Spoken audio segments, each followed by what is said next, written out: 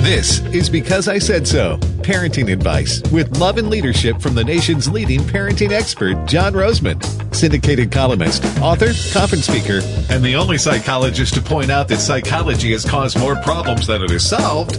From American Family Radio, here's your host, John Rosemond.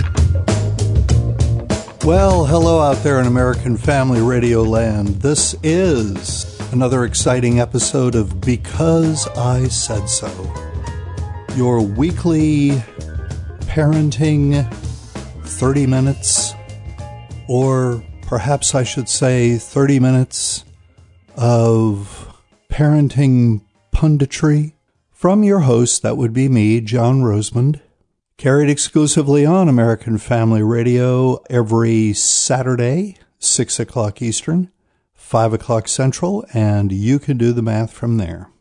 As I've told my listeners many times before, the show is pre-recorded, which is why I don't have guests or take phone calls or that sort of thing, which I'd love to do, but simply can't, because to do the show live would require my presence in my home studio at 6 o'clock every Saturday evening. And at 6 o'clock every Saturday evening, I'm usually somewhere in the United States having dinner with a pastor and several other people, including his wife, usually in preparation for speaking at his church on Sunday morning and Sunday afternoon.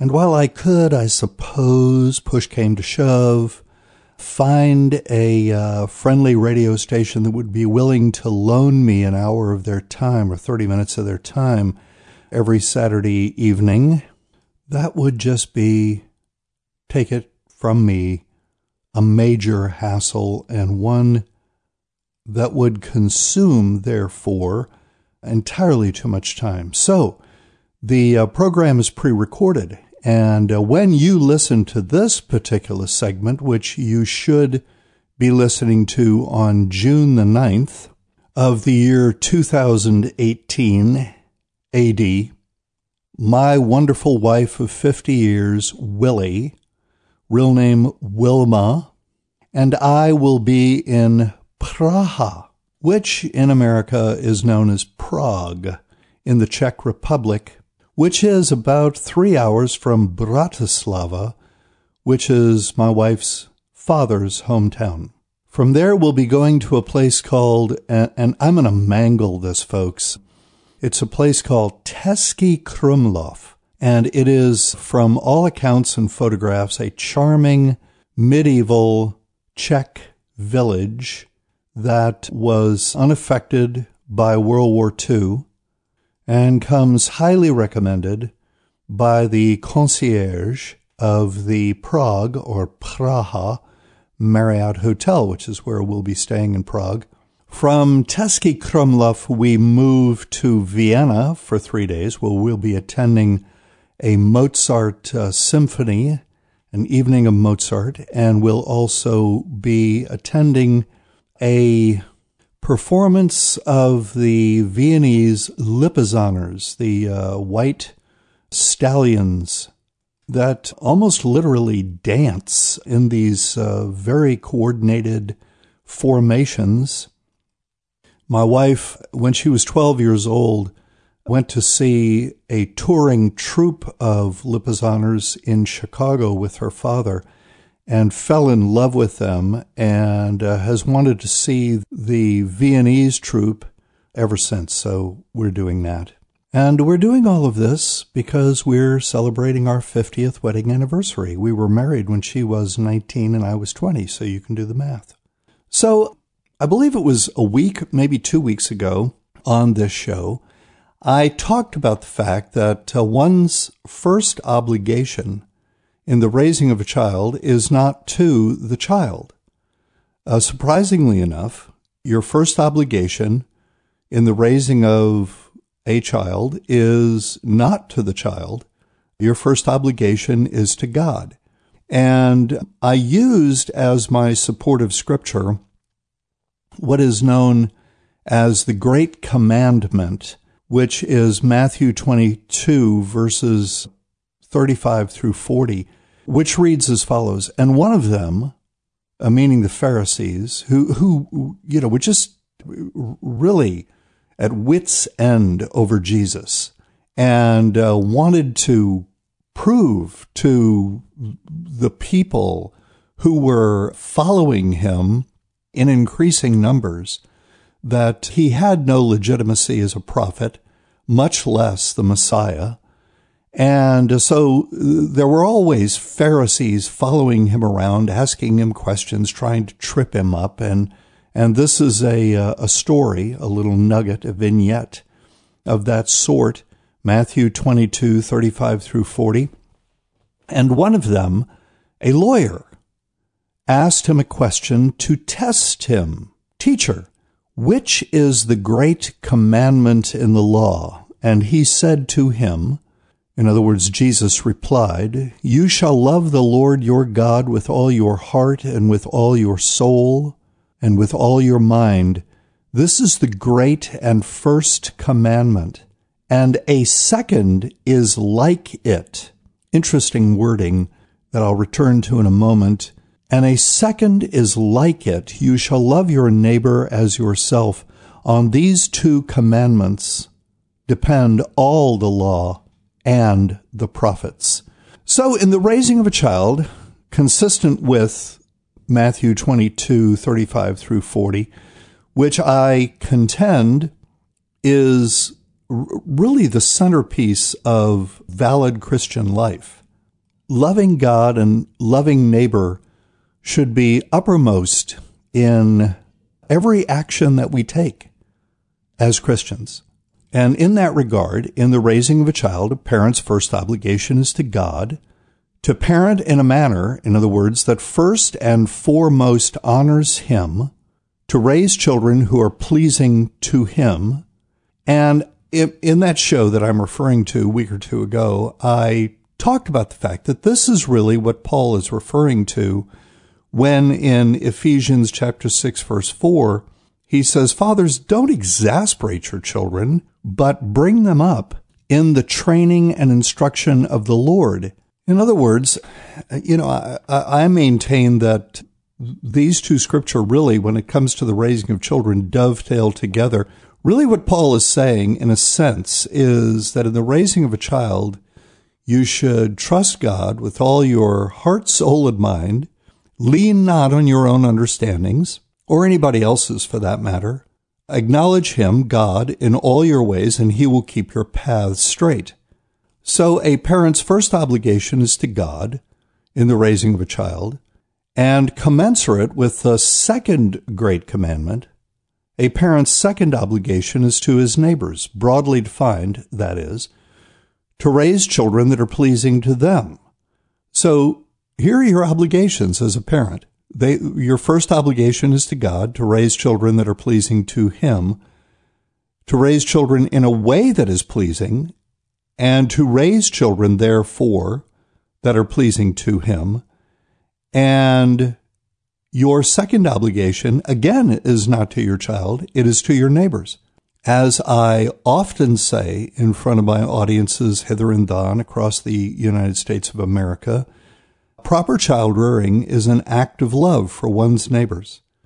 Being a good neighbor is all about two fundamental things. It's all about respect, and it's all about service. The good neighbor respects boundaries of property and relationship.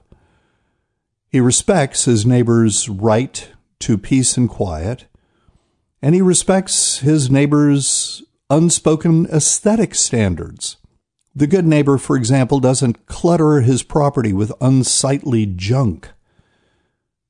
And the good neighbor looks for opportunities to be helpful, to serve without being asked. For example, he mows his neighbor's yard while the neighbor is laid up in the hospital, and continues to do so even when the neighbor is discharged but still recovering. If he sees his neighbor struggling to change a tire, he lends a helping hand. But it's important to note that in the second great commandment, love your neighbor as yourself, Jesus wasn't referring only to one's next door or down the street neighbors.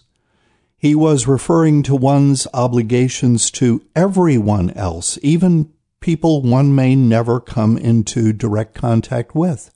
He was referring to his child's teachers. He was referring to fellow churchgoers.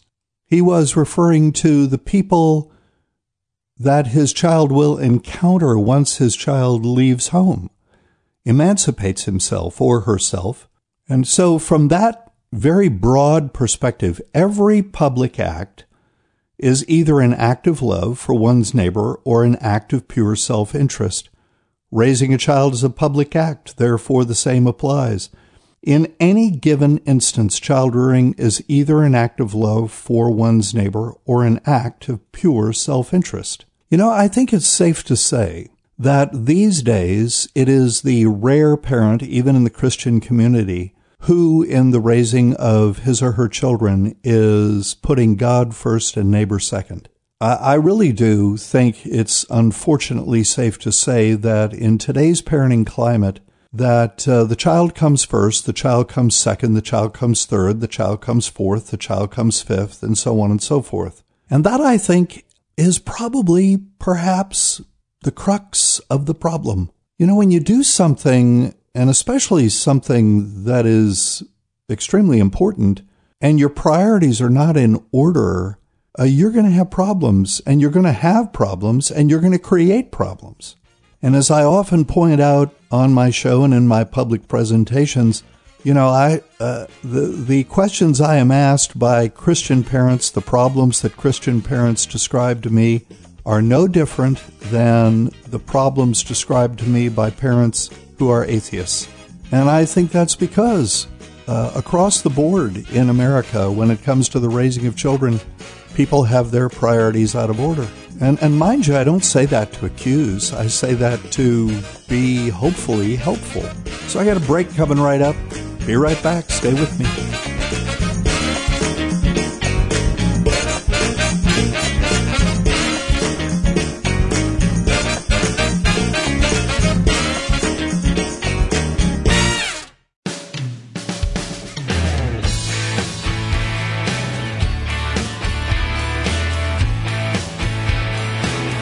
Welcome back to the show. For those of you who are just joining us, the show is called Because I Said So. 4 words associated with a traditional approach to the raising of children. And for that reason, well, not for that reason, the title reflects the fact, is the more accurate way of saying it, that the show is all about child rearing, or what in America today is called parenting, which, although it is now in Webster's and the Oxford dictionaries, is an illegitimate word. If it was called anything 60 plus years ago, it was simply called raising children, bringing them up. Parents were not parenting. Mothers were not mothering. Fathers were not fathering, any more than husbands are husbanding and wives are wifing. And why don't I like the word parenting? Because it reflects this idea, very wrong-headed idea, that the raising of a child is somehow a quasi, if not actual, technology that can be mastered with by reading a lot of parenting books and going to a lot of parenting seminars and listening to radio shows on American Family Radio that deal with parenting. And, ironically, I keep pointing this out to people all the time. Your grandmother, your great-grandmother didn't do any of those things and seemed to do quite well at raising children. Anyway, so in the last couple of shows, I've been talking about the applicability of the Great Commandment, the first and second Great Commandments, which Jesus identified as such, and that identification is recorded in Matthew's Gospel, chapter 22, verses 35 through 40. And one of them, a lawyer, asked him a question to test him. "Teacher," he asked, and I'm throwing in some words here because we're on the radio and I need to put this in a more vernacular manner, if you will. "Teacher, which is the great commandment in the law?" And he, being Jesus, said to him, the lawyer, "You shall love the Lord your God with all your heart, with all your soul, and with all your mind. This is the great and first commandment, and a second is like it. You shall love your neighbor as yourself. On these two commandments depend all the law and the prophets." So in the show a week ago, I said in the raising of a child, what this means, how this particular scripture pertains to the raising of children is that it clearly means that your first obligation in the raising of a child is to God, the child's heavenly Father. And your second obligation is to your neighbor. Again, proper child rearing is an act of love for your neighbor. And you execute that obligation to your neighbor by raising children in a manner that eliminates to the greatest degree possible that your children will cause your neighbor's discomfort, anxiety, stress, irritation, and so on and so forth. You want your children to be pleasing to your neighbors. And I said that in the first half of the show that being a good neighbor is all about respect for your neighbor and service to your neighbor. And along those lines, when it comes to the manner in which they raise their children, neighbors show respect for and serve the best interests of the community, the culture, and the entire people sphere, planet Earth, by doing all they can to raise children who are morally upright, well-mannered, respectful of responsible adults, trustworthy, accountable, and possessing of a proper work ethic. And see, here's the problem. Today's parents, when I ask a parent who is, say, 30, 40-something years old, what is your goal in the raising of your child? What is your purpose? The answer I most frequently receive is, well, John, I want my children to be happy and successful. And you see, neither happiness on the part of the child or success on the part of the child has anything to do with your obligation to your neighbor. Much less, by the way, your obligation to God.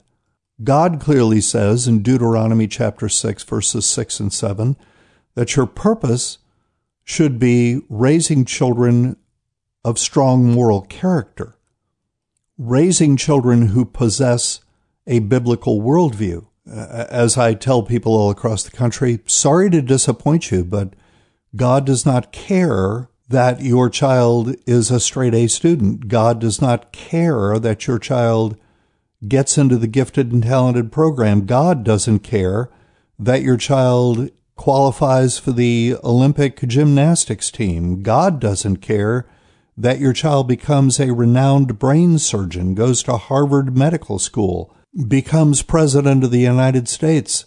God doesn't care about those things.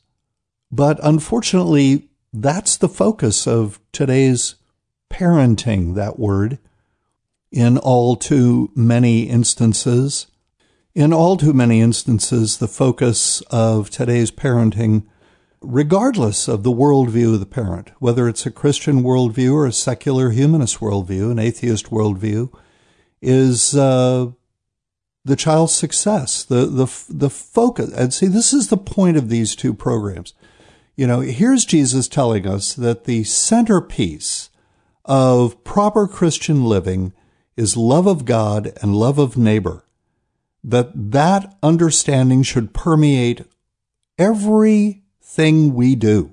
And here we have pretty much a fact of contemporary parenting in the year 2018, which is that parents in the Christian community are not putting God first and neighbor second in the raising of their children. They are putting the child first and the child second and the child third and the child fourth and so on and so forth. And here's something I also say at every possible opportunity, and that is when you depart from God's instructions in living your life, you will bring down trouble on your head. But anyway, to go on, I mean, this is so vitally important. In how you raise your children, you demonstrate love of neighbor not by seeing to it that your children make straight A's or get on to the Olympic gymnastics squad, but you demonstrate love of neighbor by not taking unruly children into restaurants where their behavior might become disruptive and annoying to other people. Those other people are your neighbors.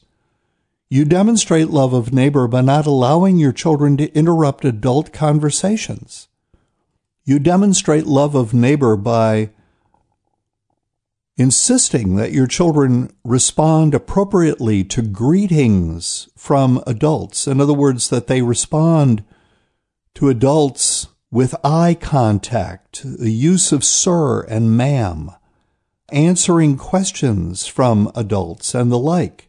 You demonstrate love of neighbor in the raising of your children by insisting that children be seen and not heard.